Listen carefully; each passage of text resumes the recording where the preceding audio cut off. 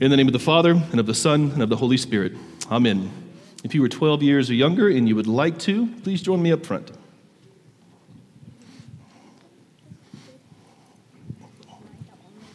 You're not the only person.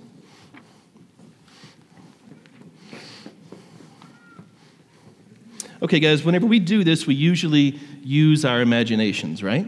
Today is going to be no different. So I want you to imagine this.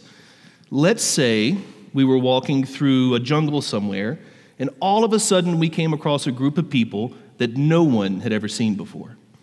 And as we talked to them, we found out that there was a lot of things they had never heard of. One of the things these people had never heard of was the beach. How many of you have heard of the beach? Everybody? Good. You're not in the jungle. This is good. This is a good start. How many of you have ever been to the beach? Good. Everybody. So we all know what the beach is. What are some things you see at the beach? Water. That's pivotal. Sand also. Seashells. Crabs. Jellyfish. Sharks. Whales. Now we're in the ocean. Fish. Right? This is all stuff that we see at the beach. But these people had never heard of the sand or the ocean or waves or seagulls or seashells or anything else that was associated with the beach. And we think that the beach is so awesome, we wanted to help them understand what the beach was like. So we attempt to image for them as closely as we can all of the wonderful things about the beach. So what are some things we could do to help them?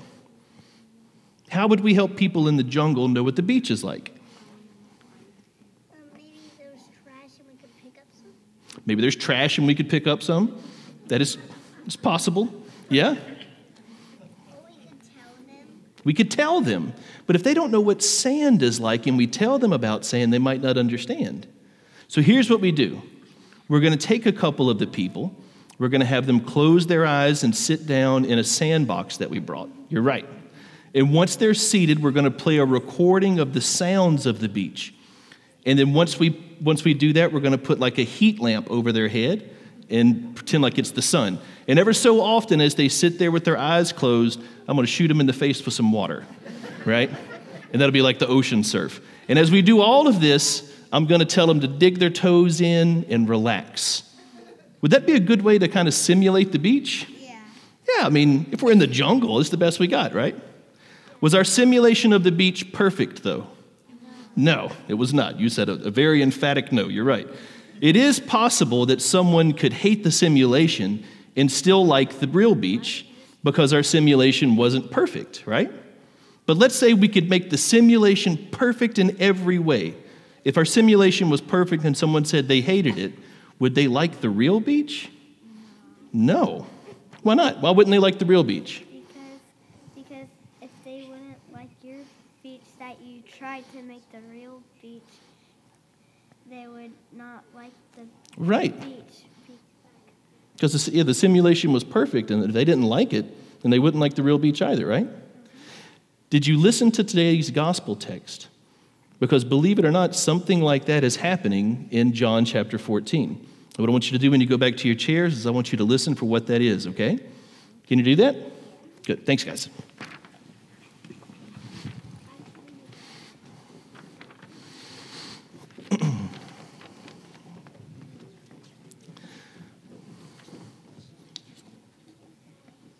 So this morning I want to take these sharp words of Jesus and put them into context.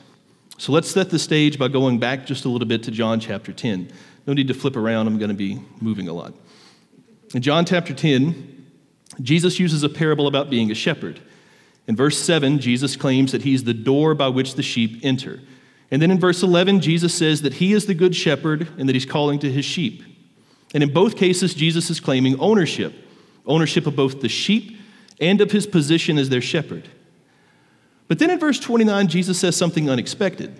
He explains why the sheep are his and why he calls himself their shepherd.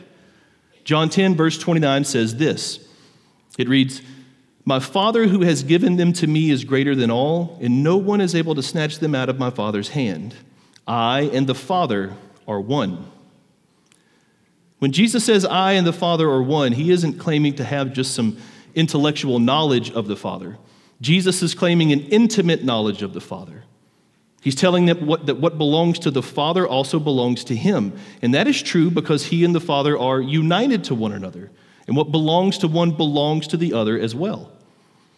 And as you might expect, those claims absolutely enraged the Jews. You see, the Jews understood the implications of what Jesus was saying. They understood that he was claiming a special knowledge of the Father, a knowledge that only the Son of the Father would have. They understood that Jesus was claiming to be the eternal Son of the Father. And this is why the Jews accuse him of blasphemy. This is why in verse 31, the Jews pick up rocks and they seek to kill him, because the claim of Jesus in John 10 was to claim an equality with God. And as we move into chapter 11, Jesus gives everyone a really good reason to believe those words. In John 11, Jesus stands outside of the tomb of his friend Lazarus and raises him from the dead. Right before he calls out to Lazarus in the tomb, Jesus makes another interesting claim. John 11, verse 25, Jesus says this. Jesus said to her, "I am the resurrection and the life.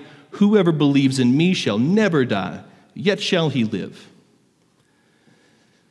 Now, guys, this isn't how rabbis usually teach. A normal rabbi would say something like, guys, just follow these rules and do these things, and you're going to have a great life. And if you don't follow these rules, then your life's going to be terrible. That's how a first century Jewish rabbi would teach. But there was no teacher in all of Israel that would say, hey, man, listen, if you die, don't sweat it. I'm just going to bring you back to life. Nobody says that. But that's exactly what Jesus says. And as Lazarus walks out of the tomb, the Pharisees see that the words of Jesus are backed up with actions. The outrageous claims made by Jesus in John 10 that he and the Father are one are vindicated as Jesus shows his authority over death itself. And after this, many people believed in Jesus. They followed him, but the Pharisees, they were terrified. They were terrified because Jesus was a legitimate threat to their positions, a threat to their rule. And so the Pharisees sent out word throughout the land. They said that if anyone sees this Jesus, come and tell us so we can arrest him. Their plan wasn't to follow Jesus. Their plan was to shut him up for good. Their plan was to kill Jesus. So how does Jesus respond to this death threat? We get our answer in John chapter 12. Jesus, a man that is marked for death, enters Jerusalem through the eastern gate riding on a donkey to the shouts of people who proclaim him as Israel's king. Whatever else you think about Palm Sunday and the triumphal entry, it's the opposite of hiding. At the very end of chapter 12, Jesus tells the people this in verse 49. He says this, "For I have not spoken on my own authority, but the Father who sent me has himself given me a commandment, what to say and what to speak. And I know that his commandment is eternal life. What I say, therefore, I say as the Father has told me." You see, Jesus is clarifying something from all of his detractors. If anyone has a problem with Jesus, if anyone doesn't like something that he's saying or doing, then your problem isn't with Jesus. Your problem's with the Father. Why? Because Jesus only says what the Father is saying. Jesus only does what he sees the Father doing. The words and actions of Jesus are perfectly showing the Father to us. And that idea doesn't come about this late in John. It started way back in John 1. Remember this? No one has ever seen God. The only God who is at the Father's side, he has made him known to us. Jesus is the eternal Son of the Father. He takes on flesh and he makes himself visible to us. And what the Son shows us is the image of the invisible Father. So when you look at Jesus, you're seeing a perfect image of the Father. What you hear from Jesus are the perfect words of the Father. And as we move into chapter 13, Jesus puts the heart of the Father on full display. In John 13, verse 4, we see that Jesus, the only one who does what he sees the Father doing, is washing feet. And yeah, these are dirty, smelly fisherman feet, and that's bad enough. But you know what makes this even worse? Jesus is washing the very feet of the people who are about to betray him. Jesus is loving and serving the very people who are about to forsake him. Jesus is serving the very ones who rebel against him and then deny they ever knew him. And that unbelievably deep love shown by Jesus in that moment is the heart of the Father for a fallen and rebellious creation. And so the progression seems something like this. In John 10, Jesus claims that he and the Father are one. In John 11, he vindicates those claims by raising Lazarus from the dead. In John 12, Jesus claims that if you see him, you see the Father, that he's the visible image of the invisible God. And then in John 13, Jesus visibly shows the heart of the Father to us, not only by washing their feet, but by loving them with full knowledge of their betrayal to come. Jesus shows us that the love the Father has for us is not predicated on our actions. The disciples weren't earning God's love. No, God loved them so much that he washed their feet even as they planned to betray him. That is the heart of the Father shown to us in the Son. And as we move into chapter 14 of John, all the signs that have been going on seem to converge in one iconic statement. John 14, verse 6 says this, I am the way, the truth, and the life. No one comes to the Father except through me. Now, there's many who abhor this verse. There are many who see it as the height of presumption and hubris. Some say that it's hateful to assert that the Father can only be accessed through Jesus. But guys, whatever else this statement is, it isn't a statement of arrogance. It isn't a statement that's based in hatred. No, this is a statement that finds its basis in everything we've read so far. This statement is rooted in the Son's intimate knowledge of the Father. This is a statement that's based in the Son's perfect imaging of the Father. Remember the children's sermon about the beach? If a person who had never seen or heard of a beach felt and heard the simulation that I described, they would have a fairly accurate understanding of the beach, right? My simulation of the beach wasn't perfect, but it gives us a good enough picture. So if that person who was sitting in the sandbox told us that they hated every bit of it, they probably wouldn't enjoy the real beach, right? But it is possible that someone could hate my simulation and yet love the real beach. Why? Because my imaging of the beach was imperfect.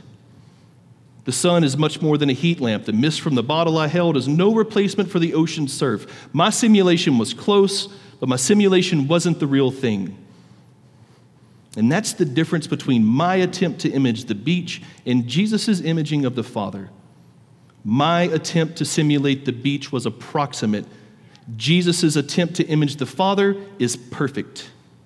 It is not possible for someone to dislike Jesus and yet love his Father, because Jesus perfectly shows the Father to us. And so if you reject Jesus, if you hate Jesus, by necessity you reject his Father as well. So when someone says that Jesus being the only way to God is too narrow or too restrictive, that it sounds archaic and hateful, and you really should have a much more inclusive view of other religions, I want you to know that none of that is true. Jesus doesn't proclaim himself as the only way to God out of pride or arrogance.